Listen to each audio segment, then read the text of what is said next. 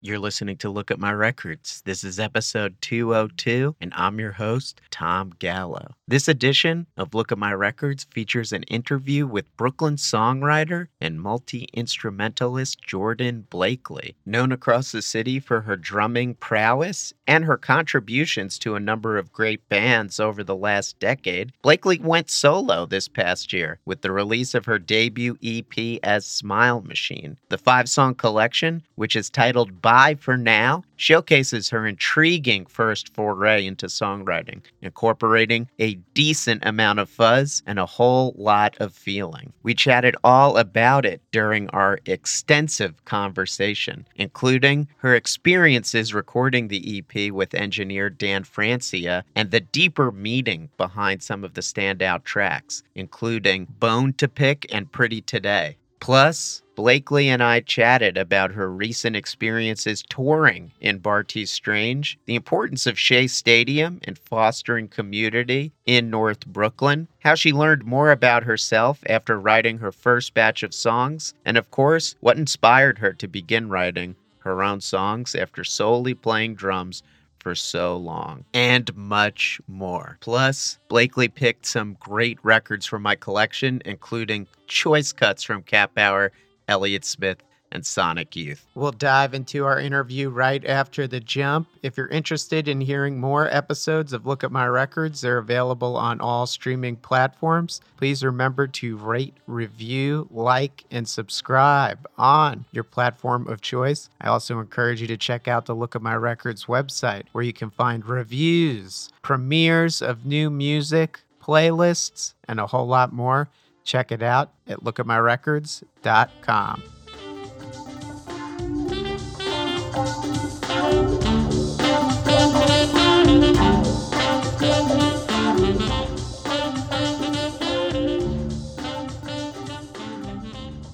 All right, so I'm super excited to be here with Jordan Blakely, known as Smile Machine now. You released an awesome EP in July on Exploding in Sound Records called Bye for Now. Everyone, it's great. You could get it on cassette via explodinginsoundrecords.bandcamp.com. Jordan, thanks for taking the time to speak with me. How are you today? I'm pretty good. Thank you for making it work. I'm in Columbus, Ohio, and just played last night at Newport Theater. So I've just been traveling with Bartees Strange and playing shows. We played some shows with Lucy Dacus right now. Very, very cool. This is a massive, very cool tour that you're in the middle of with Bartees Strange. I saw you played Pitchfork Fest. You've been getting to play some theaters and stuff around the country. What's that been like? Any moments in this stretch of tour dates that have been particularly noteworthy for you? I mean, the festivals have all been crazy. I would go to HF Festival and like Virgin Fest when I was in high school, like the radio festivals, stuff like that. But I never really went to like a big festival like that. So just seeing how it all operates, like behind the scenes, was really cool.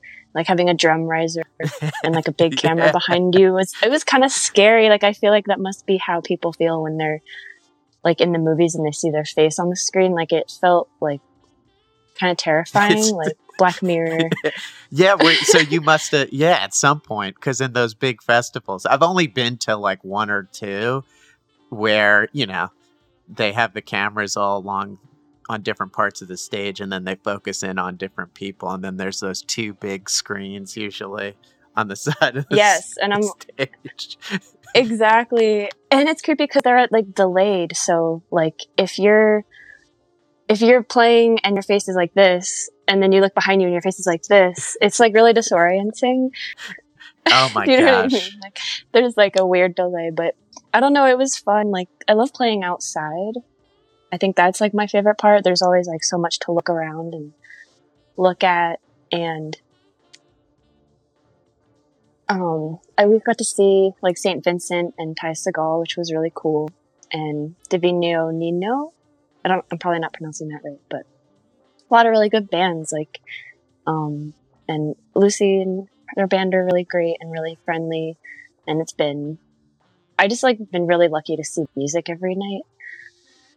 And it just feels good to do it again. Yeah. So do you typically get to watch, other bands play during these festival dates or in the theater dates? Do you check out the opener and enjoy it, since live music has been absent from our lives for so long? Yeah. Sometimes, like Governor's Ball, we had to run to the next place, so we didn't really get to like I really wanted to see Billie Eilish. Yeah, totally. Yeah, I really love her. Like, I feel like I didn't like pay attention to her much, and a lot of my students that I teach really like her, so I've gotten more open-minded to her music. But I watched like the documentary about her, and she just seems like such a badass performer, and like, I don't know, just kind of a fun person. Cool. Do you get to meet anyone that was exciting to meet on this tour, like during these dates, that you've admired? Sadly, because of COVID, it's been really isolated. Like, people are just like in their own pods. So like, I definitely heard stories about people being at festivals and running into crazy celebrities or like people from other bands. So I didn't as much get to do that, but let me think. I mean, I met Phoebe Bridgers, which is cool. Oh, wow. Yeah, that is cool. Yeah, she was really nice. Like, that was the first show that we played. That was actually the first show I played with this band at all, except for some like live stream shows. So that was kind of intense. Just like the first show we played together in person was at this big stadium with Phoebe, and it was intimidating, but it just felt like liberating in a way where I was like, I'm just fucking ready. Let's do it. I don't even care. Like, I just felt like I was in my own world. Yeah, that's a great approach, especially for, really big gigs like this. That's kind of a recipe for making sure it goes well, is to kind of just put it in perspective like that. Yeah, it's just crazy because like the show, I'm trying to think of the last show I played in 2020, and it was probably like, it was actually at Our Wicked Lady in New York. So it's just like weird how things can change. Yeah, in such a short period of time. I don't know, yeah, but totally.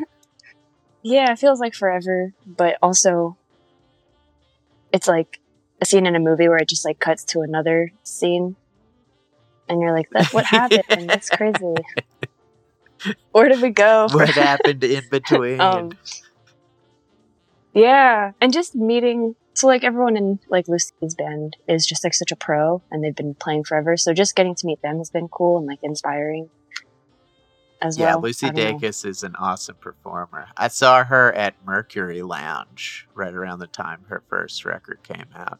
Very memorable show for me. Yeah.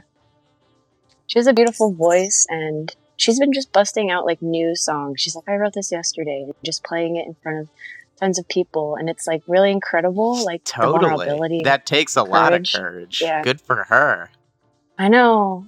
Her fans are so sweet too. They're like, they always are just so quiet, and she'll be like, please don't film this, and no one does. It's crazy. They really like value her, it seems like. Wonderful. Shout out to Lucy Dacus. Yes. So before we get into this EP, which is awesome. Thank you.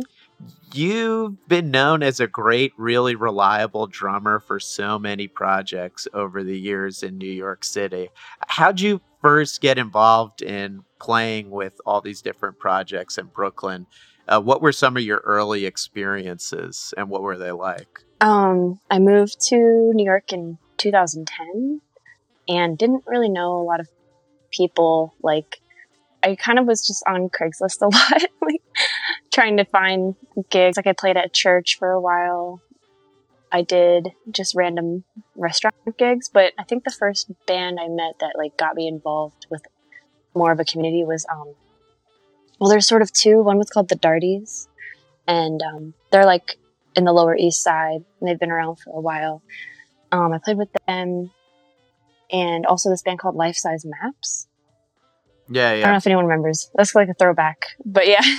So I played at like Shea Stadium with them, 285 Kent, Big Snow, Buffalo Lodge, like those venues, and just met people through them. Like Night Manager, I met through them, and this band Butter the Children, who I played with. So it's, I guess, just playing a lot of shows and like getting visibility. Like people, if they see you play drums and I need a drummer, I think like just playing a lot of shows. So you really dove in, would you say, like once you connected with one band? Because drummers are always very, very in demand. And so many drummers in Brooklyn will be playing with 4 or 5 different projects at the same time. Was it something very quick like that where you played with one band and then people saw you were good and reliable and then it kind of just snowballed from there? I guess so, yeah. I fill in a lot. Like if I filled in with Ava Luna for a couple shows, or like filling in with Night Manager is how I started playing with them more regularly. Just like subbing in is like a good way to meet a lot of different people too, and like get more versatility. I think I have to cut it off at like 3 bands though, because like it's just too much to rehearse that much. And like, it's fun though. I definitely was like, I just want to play a show every day. Like that's all I want to do. I want to play with everything. I just want to be doing it.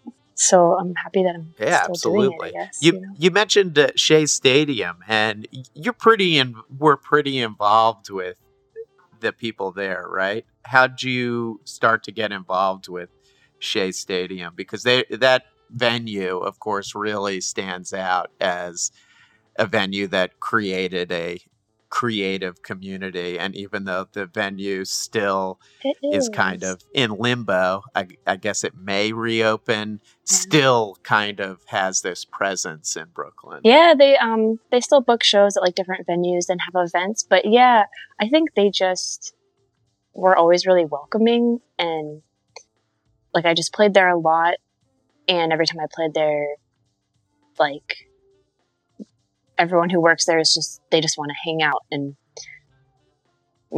so it just became like sometimes I would just go there just to hang out and just go to shows there a lot. So, and Nora and Rish are just really supportive. Like Nora's always down to book a show. Rish has like a studio now in Sunset Park, so like they're still doing stuff. Like they still have a community around them, which is great. But I think just playing there all the time, I still really miss that venue. Like I know it sounds cliche at this point, but if I could bring like any venue back, I would definitely, except maybe the Stairs. yes, totally. The Stairs, but yeah, it's like everyone who worked there is just always did really good sound, or is always just having someone remember you. I think goes a long way, because like you see so many people all the time, you don't expect to be like remembered, but I feel like they really want it to be. Yeah, community is so important, and they really fostered a sense of community there. That's true. And yeah, like Dan Francia, who did the EP. The man, yeah. Absolutely, yeah. He did the EP with me. Like that's how I met him, is like he did sound there, and I don't know, having a good, like a friendly, supportive sound person. Like there's been this joke on the tour where like, so the person who did the monitors at Pitchfork was like a really good sound person. Like every time there's like a really attentive sound person, I'm always like, the one that got away. Like, because you always remember that. It just feels so nice, and it goes a long way. So like Dan, Rish, RJ, were all people who did sound at Shea that always felt like it's going to sound good. Yeah, I'm going to be able to play well. A good sound person is worth their weight in gold, for sure. I think that like makes or breaks it. I mean, you can try to let it not get to you, but sometimes it can be hard if you have a sound person who's like really not dealing with it. It's like they have so much control and power. It's insane. Yeah. Yeah. Too much power. It's too much. So, like I mentioned, you're really, known as a great drummer, and you've played in so many different projects. Thank you. When did you start getting involved in songwriting? When was that something that you decided you wanted to explore more? I think it kind of just became something I wanted to prove to myself that I could do, or it would just happen like by accident, because it can be hard to play drums in the city. So I started playing guitar more just because you can do it whenever. You don't have to go to your practice space. And like former bands that I've had, I would help out with writing sometimes, or like have ideas, but I didn't really want to be in the spotlight and have like a full song. But I think with Stove, I started getting more into songwriting, and like Jackal and Estes too, but I would say more Stove, like, because Steve really wanted like a more collaborative environment in that band. So like he would have a song and be like, I want you to add some lyrics or some vocal parts. And so I think I got like a taste of that. And then I had a couple of songs that Stove put out. So I just got more inspired by that in a way, where I think it definitely was like validating to have people to write with. And with Smile Machine, it was just like some loose ends, like some songs that I had that weren't really going to any project, or I just wanted to keep trying to write. Yeah. So I read that you started contributing melody, lyrics, additional vocals to Stove as a member of Stove. And it's kind of like getting your feet wet a little bit with songwriting, kind of approaching it in more of a, this is a small thing to start with, and then, moving on to something bigger. So do you think that kind of approach, kind of starting off in the collaborative environment, maybe contributing a piece of a song, do you think that made the process of diving into writing your own full fleshed out songs easier for you? I think so, because just seeing how other people, like if you're in that kind of setting and seeing how other people write, like I think there's like a perfectionist aspect to my personality where it can be hard to feel like you're like good enough, like like, or it's like, where do you begin? And then just watching other people go through their own process and seeing there's no like quote unquote right way, you're just expressing yourself. Like having an environment where I could do that and like even dabble or get my feet wet, as you said, like kind of helped me be a little more confident, or just practice like what keys feel good to sing in, like what kind of chords I like or feel good to sing over.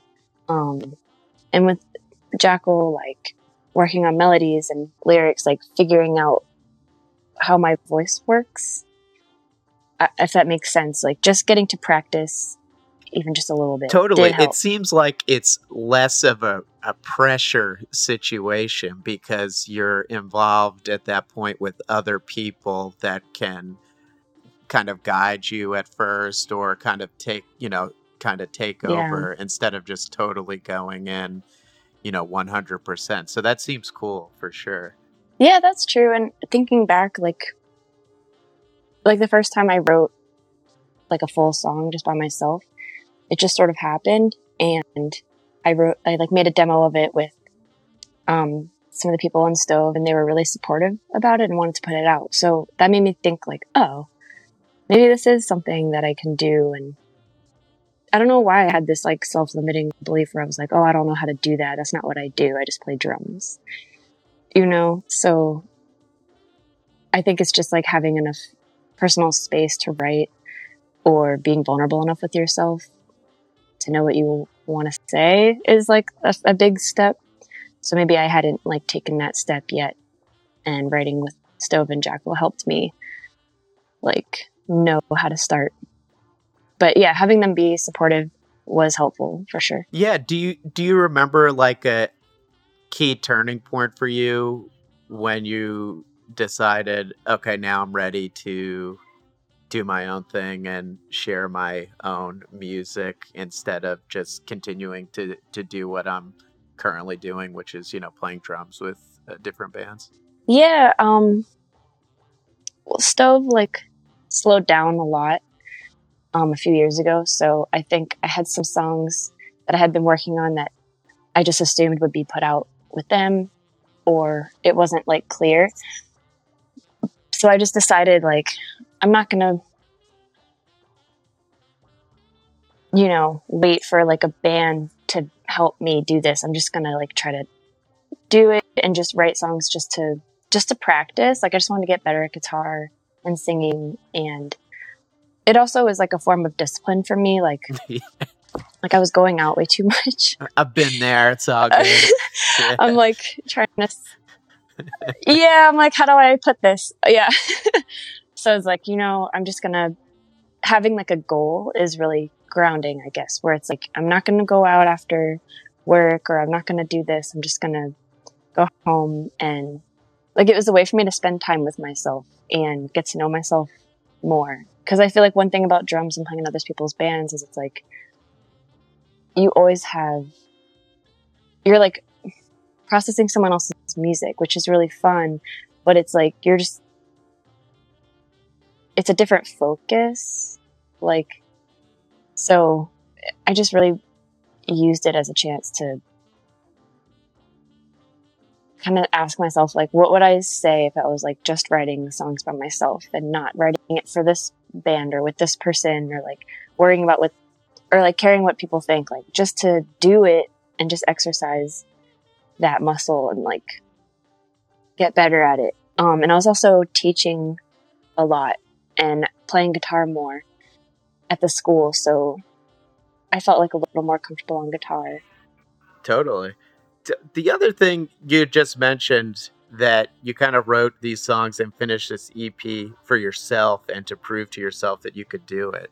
But now that it's out, there's been like a real positive response to it. And I was just curious about, how have people's responses to these songs changed the way you look at them, if at all? Wow. It's been weird because I didn't even, it's just, I just want to get it done and just have the songs be out. Like, it's been really sweet. It's vulnerable too, but it makes me feel really grateful, like, and excited. I think one thing that's weird is if people ask what songs are about, and that's kind of hard to explain, because I feel like when you just making the thing is doing it. So I don't know how to like always talk about it. So I guess sometimes the response makes me feel like vulnerable, where it's like, I don't know, I didn't have anything like planned to say. I didn't have like a speech or anything. I've just been feeling excited that it resonates with anyone, or that people want to play in the band or like come to the show. Like, that's been really awesome, because I didn't expect really much from anything. I just wanted to have it be there and be out. So you'd also mentioned that these songs were an attempt by you to like better understand yourself and process your own emotions. Were you nervous at first about diving deeper into yourself and the associated emotions when you started working on these songs? Yeah, definitely. That's like been hard too, like playing them, and like it's definitely, a lot in that way. I don't know. I think it was like I think that's a difficult time in everyone's life, like late 20s. It was, like, some of the songs are older, like from 2017 or something. And like so much changed from then until when it was finally out. So I guess a lot of the songs are just processing like breakups and family issues. Like my dad passed away like 6 years ago. The anniversary was like recently. So it's been like, I feel like I'm still processing that and like what that even means. And I think like sometimes we underestimate how big of a deal like death is in our everyday lives. So I think a lot of the songs and like my songwriting is sort of reflective of like just trying to get through every day and like accept certain things and figure out like who I want to be and like where I want to go. I don't know if it like sounds like that, or I feel like the lyrics aren't even very audible, but they're just... Yeah, there's such a feeling to the songs when I hear them. You can feel it, even That's if the good. lyrics aren't Thank necessarily you. like totally audible at all times, but there's a feeling that's conveyed through the sounds of the songs. That's kind of what I got out of it from listening to it. Thanks. It was yeah, I mean, I think I was definitely kind of like feeling lonely at that time.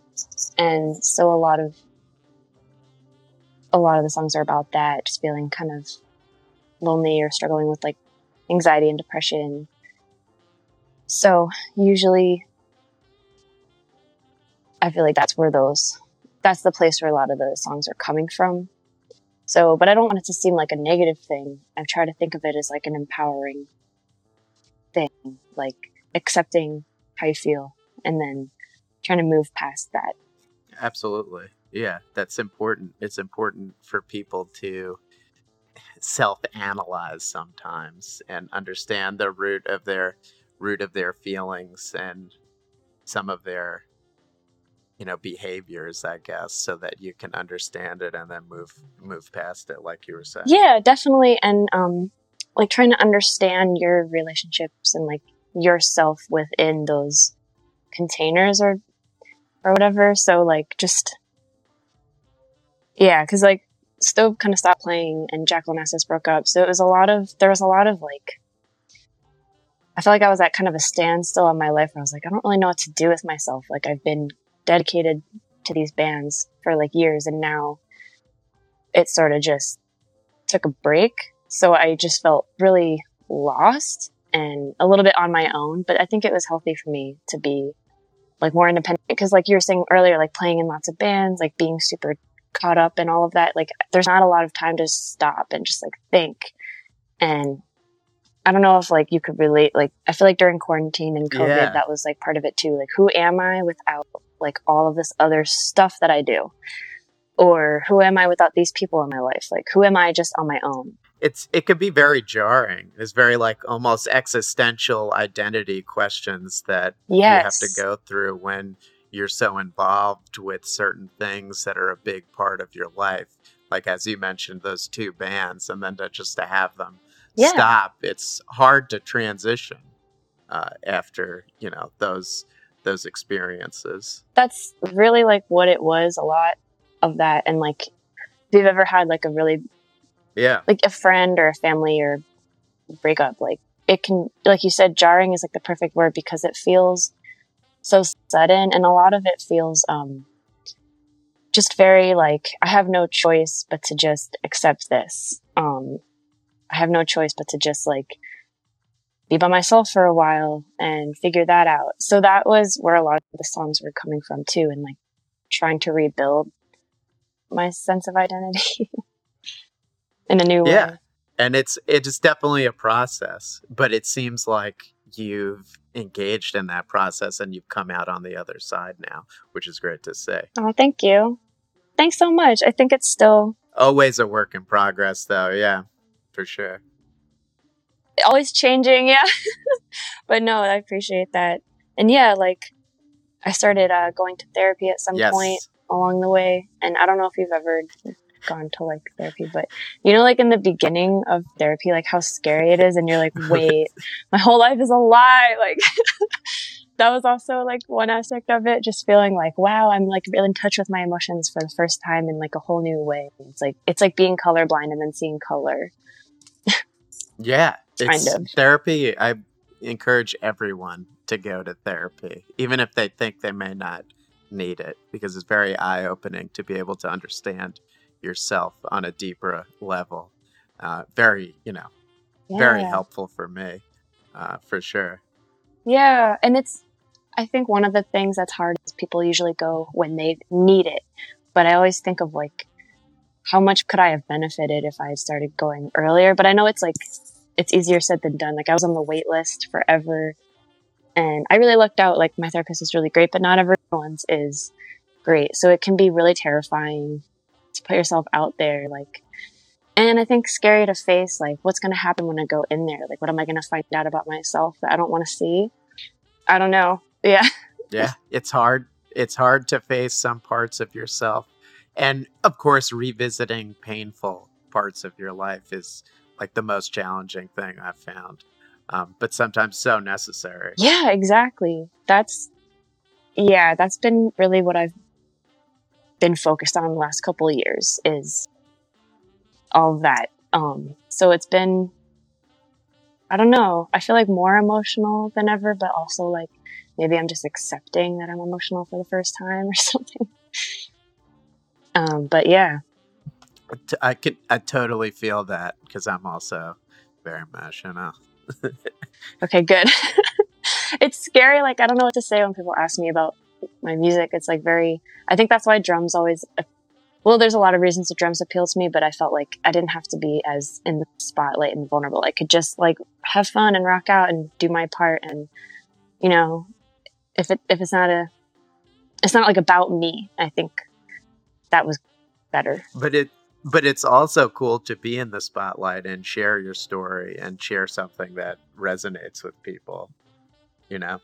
Yeah. Thanks for saying that. Yeah, that is true. It has been really cool. Yeah.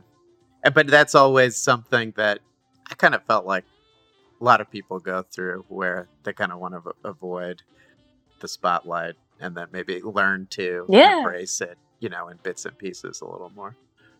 Yeah, I definitely relate to that. So Pretty Today really stood out to me on the record. Okay, yeah. You shared a quote about it, and it kind of touches into what we were just talking about.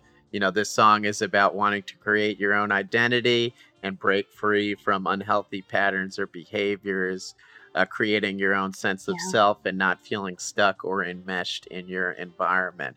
And when I read that, I kind of felt like you were, you know, talking about it within the context of your personal life and your personal relationships and your life outside of music. But I'm also wondering, because so much of Smile Machine now is sort of creating your own identity as a songwriter, was that song also reflective of your desire to create your own identity, you know, as a songwriter? Wow, that's kind of like more... That's so cool. I love when people interpret your songs in like even a better way than you meant to. Like, I feel like you picked up on a whole other dimension of it that I wasn't aware of. It sounds like it's this song about, you know, breaking free from toxic relationships, kind of formulating your own identity within the context of them and in your personal life. But at the same time, you're also kind of creating this new identity as a songwriter too through this project. That's true. Yeah, I mean, yeah, I guess it is sort of saying to yourself, like, I don't want to live like this anymore. Like, I don't want to hold myself back. Like, I don't want to be held back. I don't want to hold myself back. I'm not afraid to just say what I feel. Trying to embrace that. Like, I guess it's more about like family dynamics and feeling kind of like you grow up in this box and then now you're trying to figure out like, why was it like this? It's like specific to me and my life, but I feel like people could relate to it in different ways, where it's like you grow up with these expectations and like certain dynamics in your family and in your relationships, like with those people, and like it can be like very rigid, where it's like maybe you don't have a place to express yourself, or like you can't really be who you want to be or who you really are, or figure out who that is because you're so caught up in your surroundings. And like a lot of people don't have like outlets for that. So I guess it is kind of relevant to writing music too, because it's like I'm not afraid. I'm just going to try to get out there and like not worry about what people think.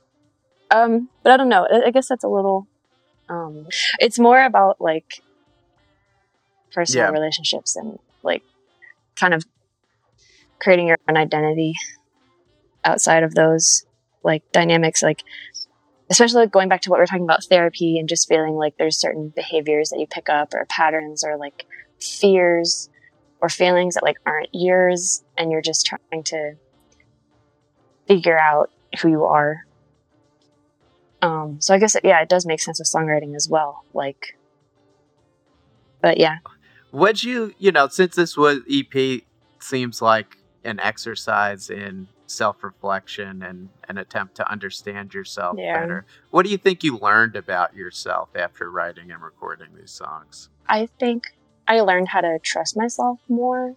I think I became more of the person I want to be through it. Like trying to be more confident and like making decisions yourself instead of like an abandon of other people around to consider. But it was definitely a new experience to say, there's so many options for how this could go or how this could sound. So I'm the only person in control. Like being in control was like kind of a challenge and new and exciting. So I guess I just learned how to be more self-reliant and more disciplined. I guess I learned that I feel like I have a long way to go. I feel like I'm like pretty sensitive and I think it's hard to accept that about yourself. So I guess I learned how to have a healthier way to express that. Yeah, for sure. I've felt like I've learned that about myself too. It's funny, you know? Yeah. And I feel like, I don't know like how old you are, but I feel like growing up in like the 2000s was like... Yeah, I think we're about the same age. Yeah, I'm 34. Like 32. So, yeah. It's crazy. I don't know how that's... Yeah, it's crazy, but I just feel like we didn't grow up in an era that was very kind. Not that anyone really did, but I just feel like that culture, it was so like superficial, like 9/11 happened. Like there's just so much like negativity, I feel like. I agree with you completely. I totally agree with you. Yeah. It was a totally different That's validating. time and not a very weird culturally, I'd say, as far as and the events. I mean, it was fun. It was fun, like being into music and stuff and having your own like separate, thing, going to shows and stuff. But even then, kind of the culture was a little toxic sometimes, I'd say. Yeah, it felt very superficial and like especially as a woman, just always feeling like, I mean, Pretty Today sort of touches on that too, which like is why it's called that, because it's like feeling like that's kind of like what your worth is like how you look, and implying that it's like it's temporary. Like you could feel really good about yourself one day and then not the next day. Like I feel like there's so much focus on your appearance, and there wasn't as many like female musicians that I would see like in media. Yeah, it was crazy to think about. Back then. Where are you from, by the way? Rockville, Maryland. So like kind of outside of DC. So I go to 930 Club a lot, and Black Cat. Oh, nice, cool. Yeah, so much fun. I was like, I'm so happy that I had that around. Like I went to shows all the time, and it's a fun place to grow up. Like there's always museums and protests and stuff, so it's like a very active place to live in a way.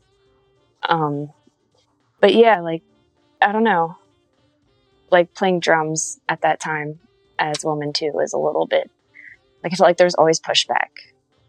So in a way, like I feel like I'm kind of going like shedding that skin again with like this endeavor, just telling myself I can do it and getting through all the self-doubt. Yeah, it's interesting because those moments from your youth that you think you got past, like stay with you. Yeah, that's so then you have to reconquer them. Mm-hmm. It's annoying. Dude, that is so relatable, and it's true. Yeah, it's like every day, like let's do it again. Like even though it's kind of amazing, it's like no matter how much you accomplish, it's like you still feel like, oh, I could. There's still that critical part of you that's like, oh, of course, yeah. Yeah, it's like no matter how many nice things people say about the EP, it's like I still feel really self-conscious sometimes, like just playing and singing the lyrics. It's like, oh, this is so cringe. Like, but I feel like everyone probably feels like that about their music. I hope. And yeah, I don't know. I think that's human though. I think that's good to feel that way. Like it would feel kind of boring to just feel nothing. Yeah, it's definitely it seems like a common thing for sure. Yeah. how'd Dan Francia engineered this EP. You worked with him on it. He's great. He's Hmm. engineered a lot of cool stuff. I know you provided vocals on a great song from his 2019 album, Ghost Stories. And I really like your vocals on that track. Oh, yeah, I noticed you had that on your list. It was so long ago. I think that song we just did like I don't know if I sang on it or if I just did drums. Maybe I sang and I don't remember. But I Yeah, I think definitely you did. Oh. it says vocals. There's like a screaming part. Oh wait, was it I think, yeah. Are you talking about Dust or are you talking about Come Back to His Life? Come Back to Life, yeah. Okay. Okay, cool. Wow, I guess I forgot about that, but It's all good. um It's all good. But so what's your how'd you develop a relationship with him, and what was it like working with him on this EP? I met him just through Shay, and he played in a band called Flagland that's on Exploding in Sound, and Life Size Maps played with them like years ago. So it's funny to think like he was kind of one of the first people I met. And sometimes New York is like that, where you'll meet someone and then 10 years later you meet them again and you're like, oh, we already met before. But we didn't keep in touch or whatever. But yeah, let's see, he played bass in Stove for a tour, which was like so much fun. I feel like you really get to know someone on tour and have like a bond.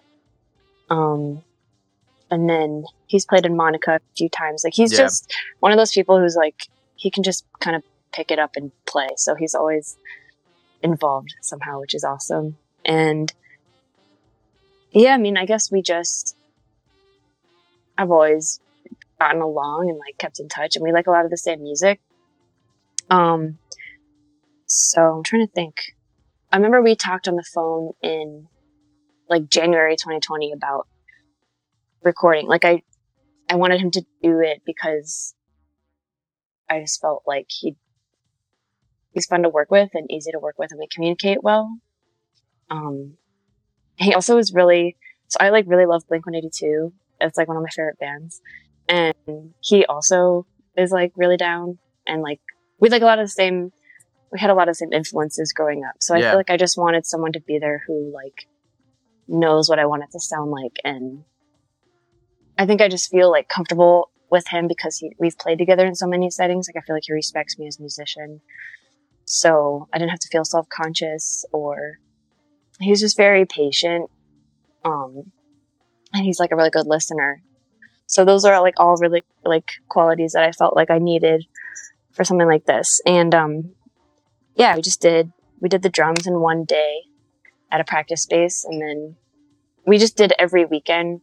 We were just going to do it really quick and just kind of bang it out. But yeah, it got kind of more complicated than that. But yeah, and he was really encouraging too. Like at one point I just asked him to play bass on the EP because I was like, you'll know exactly what to play. You should just do it. And he said, no, like you should write the parts and play them because it'd be more meaningful and it would shape the songs in a more personal way. And I think that was like really cool that he expressed that. That's really cool advice, and a really cool response, because I'm thinking if someone was like asked me to do something, I'd be like, oh yeah, totally, I'll help you out, I'll do it.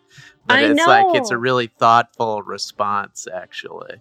Yeah, it's like he really saw the music. He wanted to see it for what it is, and he's just so how do I explain? Like he didn't even think of himself at all. Like every time I'm like, Dan's the best, like Dan did such a great job, he's like, no, I didn't do anything. It's like that's like the vibe.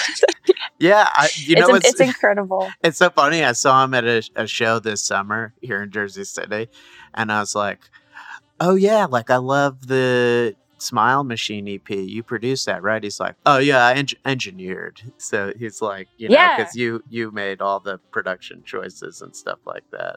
So and it's funny that it's sweet though. It's like very endearing. Yeah. Because I mean, things got kind of hairy. It was supposed to just be us two, and then Nick Dooley, who also played in Flagland, but they have a studio in Vermont. Like that's where a lot of the Stove albums have been done. He mixed it. So it was sort of like him and Nick worked on that aspect of it. Yeah, take me through the process, because I know it kind of got complicated once, COVID-19 came along. That kind of part of it was done prior to the pandemic, and then you had to really, take that time to do the rest of it after the pandemic had started. Yes. I at some point when we were recording in early 2020, he moved to New Jersey.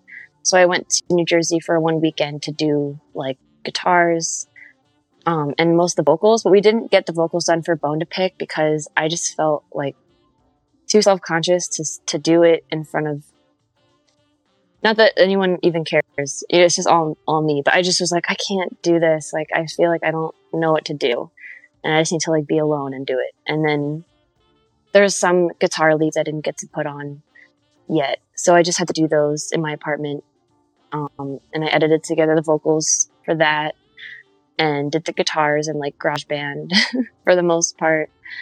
It makes it so much harder to do it, like to press record and play and then edit everything.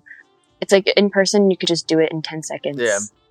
So that definitely made everything take longer, but it was really good practice for me too. And I feel like I got really a lot better at recording, playing, and editing stuff. Like, it felt good. It feels good, and I feel like I had ample time to do it, even though quarantine was really difficult in a lot of ways. Like, there was no pressure to just go. So that was kind of nice in a way. Yeah, you mentioned Bone to Pick and not knowing what you wanted to do with the vocals initially. And it's a really powerful opening track on the EP. And the vocals are like these screaming vocals. When did you decide that you wanted to do that? When did that come out? Were you thinking of, I want to, when did you decide like, oh, that's the way I want to do the vocals for that? I played a show at Alphaville one time, just like a live set. It was with different musicians, and it wasn't like Smile Machine. It was just like under my name because I don't know how it came about. I think I just was trying to put myself out there in practice. And so that song was just sort of like a riff that I had when I was jamming with a friend of mine. I just like came up with it, and then it was just sort of sitting around. And the lyrics are just from like a poem. Or it was like a dream, like a weird dream that I had. And when I woke up, I just wrote everything down that I could remember about the dream. And so I just was like, I'm just going to throw this song in the set just to have like extra stuff to do. And there was no melody that fit for the words. And the words didn't even rhythmically fit over anything. And the riff, the form is weird. It's like, that's the one song that everyone's like, how does this song go? Because it's just like I wouldn't even call it a song, but yeah. So I just did it live like that. And I think Steve from Stove was like in the audience, and he's like, that was my favorite song that you played. And I was like, okay, maybe this is this is like what I feel like this is like what the whole thing is like me being like, I'm just going to try this and like see how it goes. And then getting like a positive response and realizing like, oh, okay, this is fine. This is cool. Like, put one foot in front of the other. Lyrics can kind of go anywhere in the song, so that's why I felt like I was struggling to feel like where should they go. So I just kind of did a bunch of different takes of it, and then cut and paste different phrases, and then figured out where I wanted them to go. So live, it's fun to do because I can kind of switch it up, and like play with it every time. So it was hard to like decide like a final version of that. And also like the way that they're doubled was kind of difficult to line them up. And I don't know, listening to different takes of yourself screaming is like not that fun, but it's like, all right, we get it. You're angry. It's like, but it's fun to just like let that part of yourself go. All right, everyone. So now we're going to play 2 tracks from Bye for Now. We're going to play the first 2 tracks on the album, which we just talked about, Bone to Pick and Pretty Today.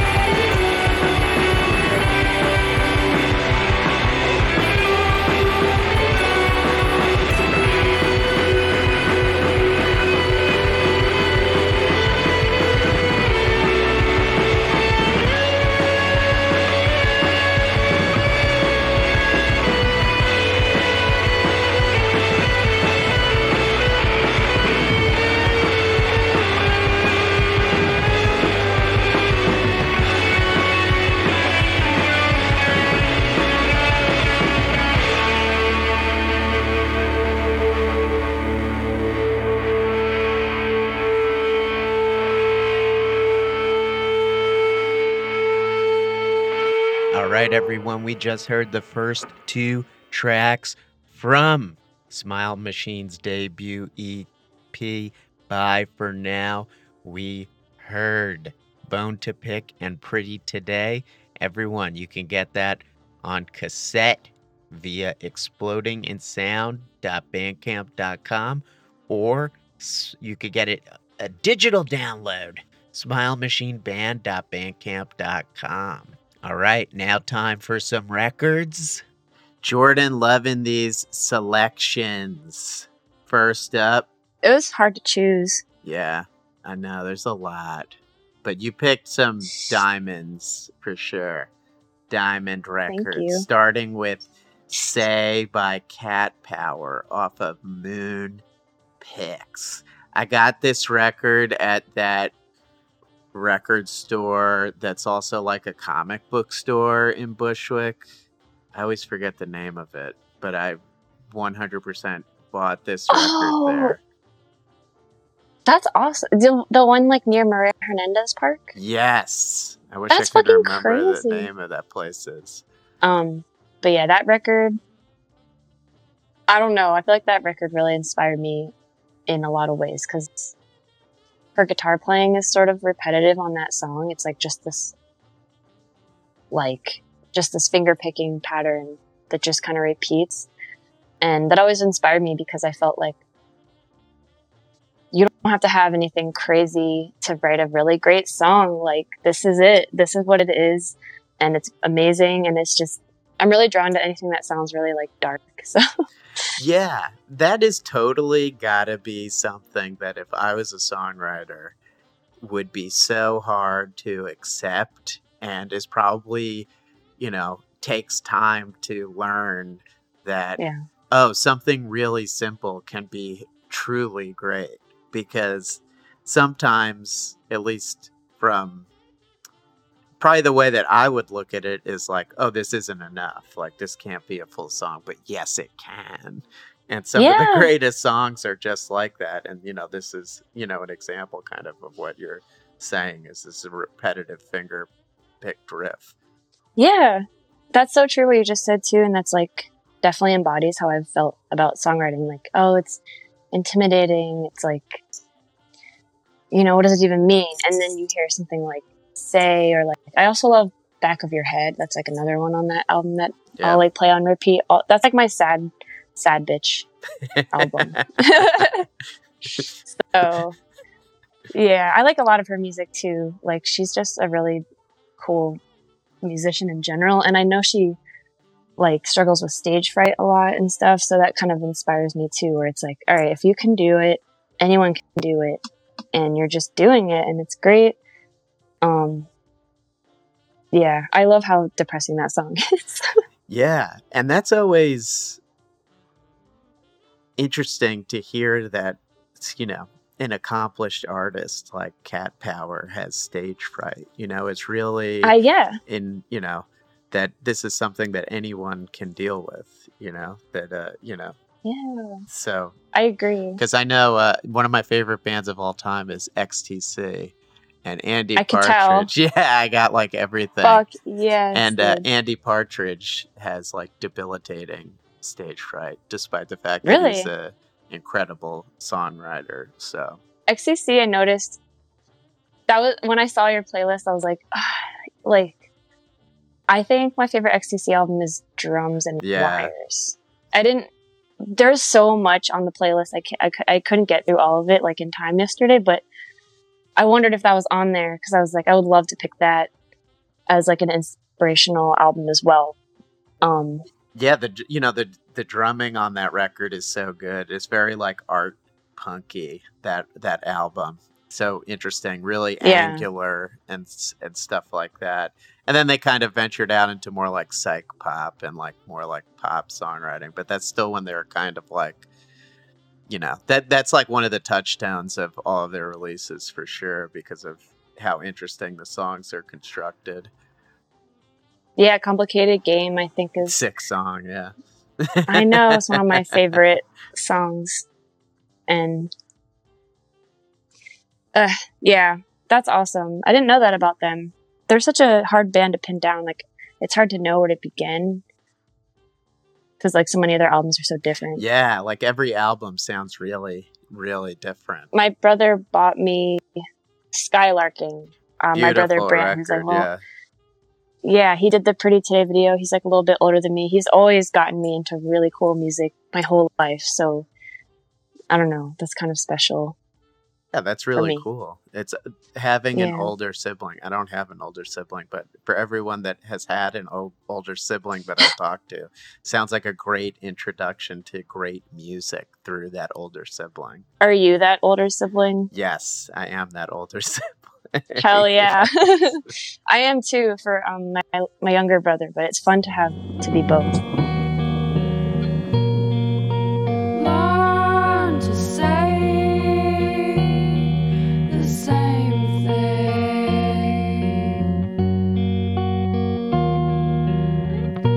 What defeats people is a double confession. All right, next, Adrienne Lenker, Anything off of Songs. This is an album that's resonated with so many people that I've spoken to, and just so many people in general over the last year. Is relatively new release. Yeah, I mean, I love Big Thief too, but like this song particularly, like, always makes me cry. It's just so cathartic and like delicate. Like I love her voice and the melody is so catchy. I also love how I guess there's like a theme here where it's like kind of just a simple, not that it's a simple song, but it's just sort of this chord pattern that is like repetitive. There's just like a shaker in the background. It's like very minimal, but I feel like it's so huge emotionally, and the lyrics are so awesome. Like that song just always, in a way for me, it's like a similar feeling as the Cat Power stuff, where it's like, if I just need some music to help me be in my feelings, like that's one of them. But it's versatile too. Like it's also catchy and sweet. Like it doesn't have to be that, but I like how vulnerable Adrienne is in that song, and it never gets old. Yeah. So I just like had to mention that one.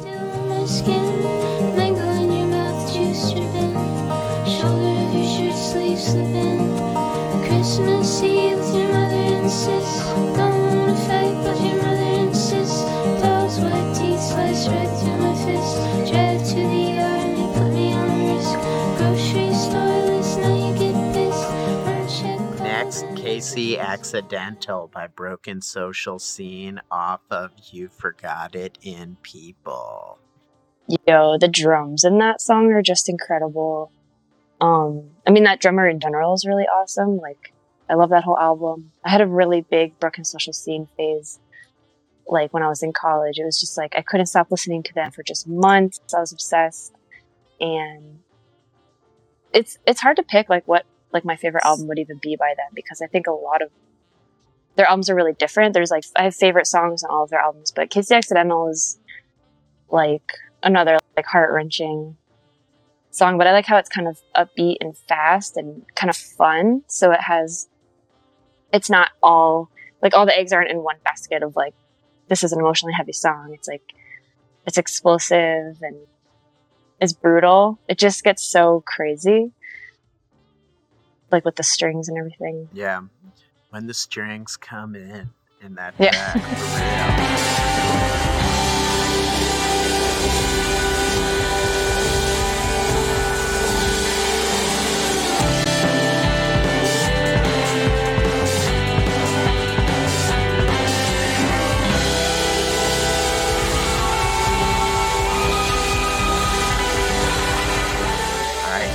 Habit by Snail Mail. It's the title track off of her 2017 EP, Habit. I saw Snail Mail like right when this came out at Brooklyn Bazaar. She played with Priests. Really good. I think this EP may have come out in 2016, actually. I think you're right, because I remember listening to it a lot. It was like Christmas time, 2016. Yeah. Yeah, I think so. Great EP, and her introduction to the world. And she's been putting out new singles recently, which are awesome. So can't wait to hear her new album. Me too. She's from like Maryland, outside Baltimore of DC area, right? too. Yeah, like I want to say Potomac or something, but yeah, like so that's kind of interesting. And yeah, I love that EP so much, and I love that song. Like, I love that lyric. It's not something I can put my hands over, or is that what the lyric is? I don't know why. I just love it so much, and I like how she just repeats it. And like again, there's like something comforting, and like this is repetitive, but it's hitting, so it's fine. And I love the drums and how they just sound like. I love how it just really sounds like someone's first EP, and like it just sounds very youthful and heavy. I don't know. It's just like another like heartbreaking song. I love that.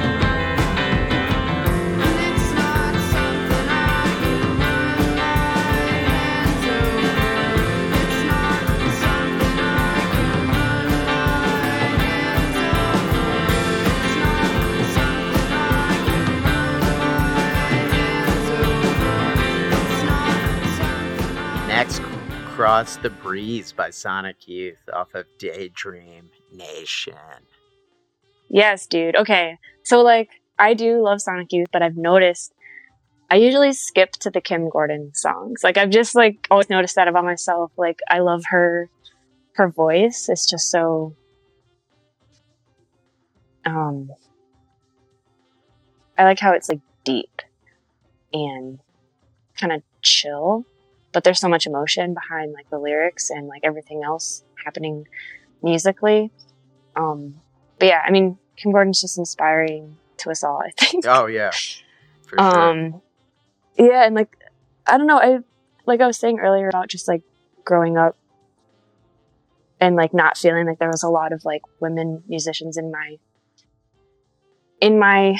awareness. Like it was very like male dominated in a lot of the media. Like I feel like I'm now starting to get more into like female artists and be more aware of it and like connect with it more. I just feel like it wasn't as accessible to me when I was young, except for like pop music. But yeah, or like the Distillers, or like there's some people, or like Hole, but yeah, like I feel like Kim Gordon is one of those people who has always permeated for so many decades, and it just like is really impressive to me. She's incredible for sure, and her Sonic Youth songs are really, really awesome.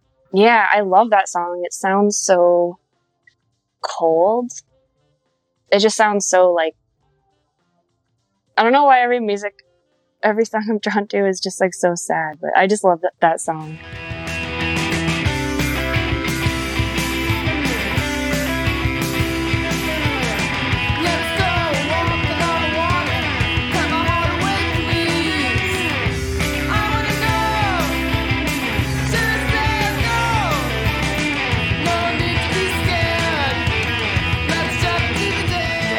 On the Beach by Neil Young off of On the Beach. Yeah. Okay. Yeah, I guess Neil Young really inspires my guitar playing. Not that I'm like as good or whatever, you know, but I don't know if it comes through, but like his soloing is really something that is kind of my favorite. Just like his phrasing, and sounds like he's singing when he's soloing, and I always really like that. So melodic. It's like this could be a whole other song. But his chords too, especially in that song, like Shit Apple, actually, the last song on the EP, some of the chords are borrowed from On the Beach because I was just like learning how to play it. And yeah, just like some beautiful chords and beautiful solos. So for guitar anyway, that song was really inspiring. This is an underrated Neil Young album too. Thank you. Yeah. I feel everyone in Barty's band is like a Neil Young fan too, and like I feel like we always debate like what's the best album, what's the best song. Like it's really hard to choose, but I feel like On the Beach is like underrated. It doesn't get enough recognition. You know, like everybody thinks of Harvest and After the Gold Rush, but this is one I only really got into at the beginning of quarantine, but it immediately became my favorite Neil Young record. So, yeah. That's cool. Yeah, I feel like I was late to the game with Neil as well. Like, I feel like I didn't get it. Like, my whole life I felt like, oh, it's just so boring. Like, I don't get it. And then Adam Reich, actually, from Shay, has like a cover, like a Neil Young cover band. And I saw them perform. It was like 2017, I think. And I felt like, wait, this suddenly is like resonating with me so much. Like, I feel like I've just missed this whole thing. And then I got really into Neil Young, and now it's beautiful to like witness yourself and other people like get it. From the wall where I placed them yesterday, the world is turning. I hope it don't turn away.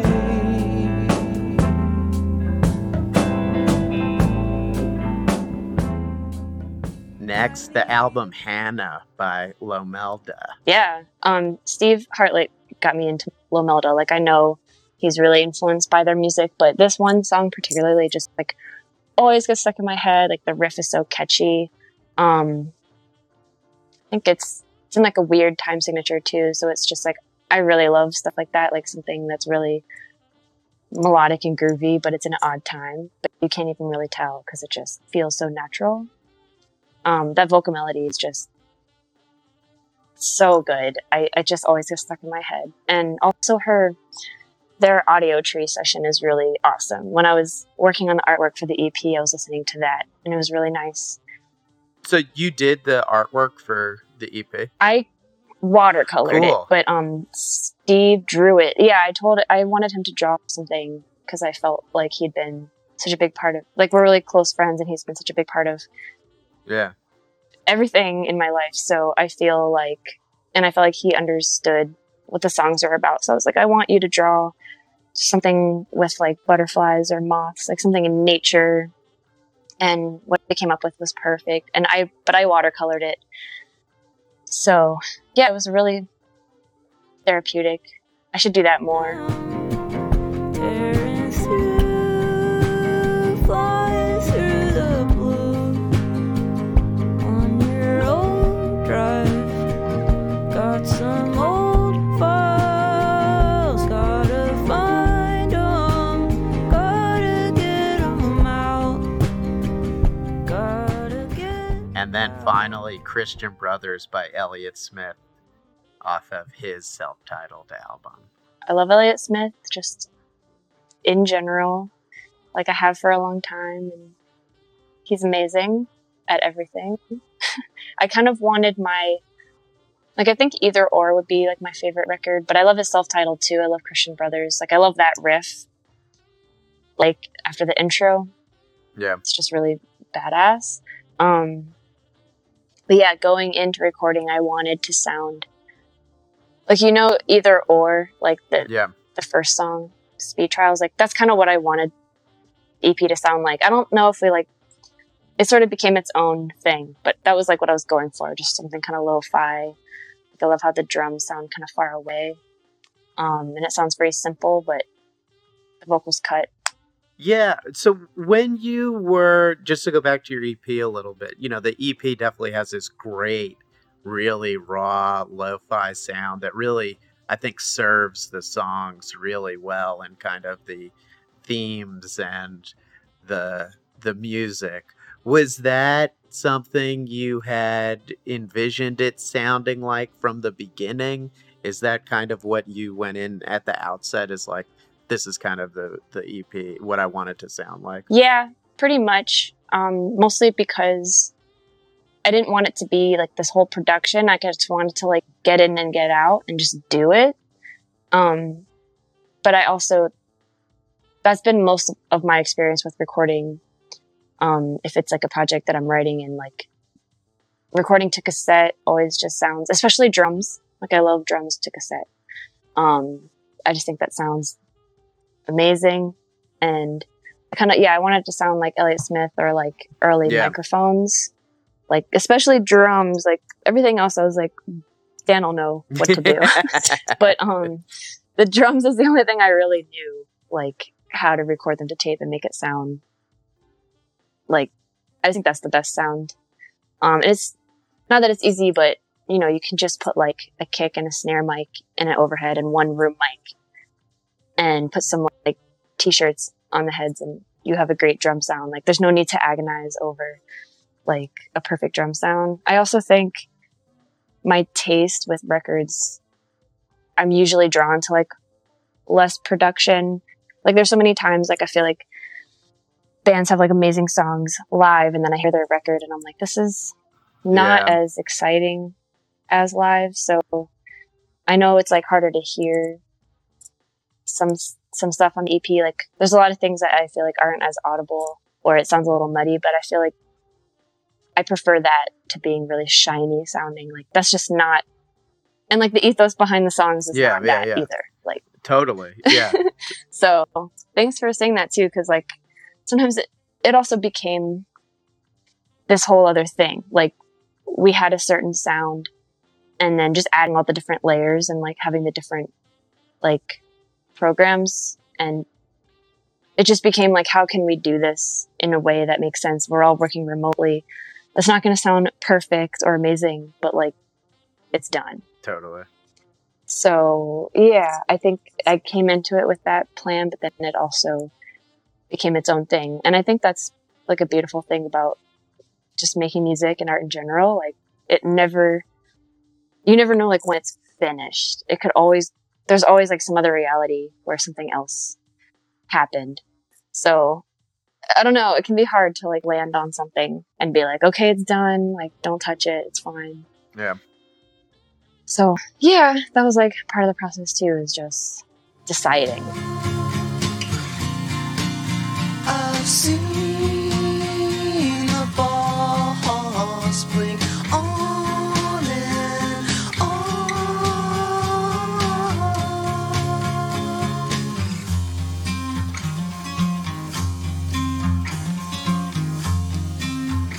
So, Jordan, wow, so great to chat with you today about your awesome new EP, Bye for Now. Really cool to hear about all the songs and the background behind them, the recording process, all that great stuff.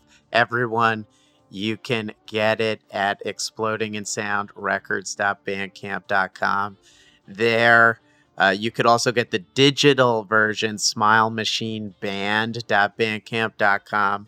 At Exploding in Sound Records Bandcamp, you can get the cassette, which I encourage you to get because I have it and it sounds good on tape. Thank you.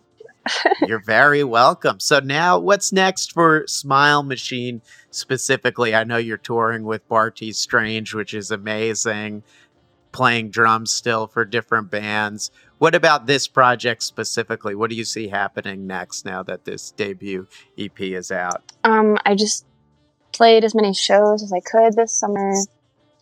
And let's see, we have a show in December with Editrix.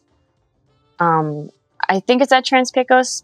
And let's see, I'm just trying to find time to write new music. And there is a new demo. Like we've been playing the song live, but there's like a demo of this song I wrote like last year on a compilation called You're Gonna Be Great Too. I can send you the link, but the proceeds for the compilation go to help fund Texas Choice, and they help people Super who important, need, yeah, especially right now. So yeah, if you want to check that out, that'd be cool. But I mean, that's really it. Just trying to figure out what's right about next. Well, great work on Yeah. Bye for Now. It is an awesome EP. Everyone, Thank you. check it out. Get yourself a cassette copy. Again, Exploding in Sound Records.bandcamp.com or smilemachineband.bandcamp.com. Jordan, thank you so much. Thank you so much. Have a good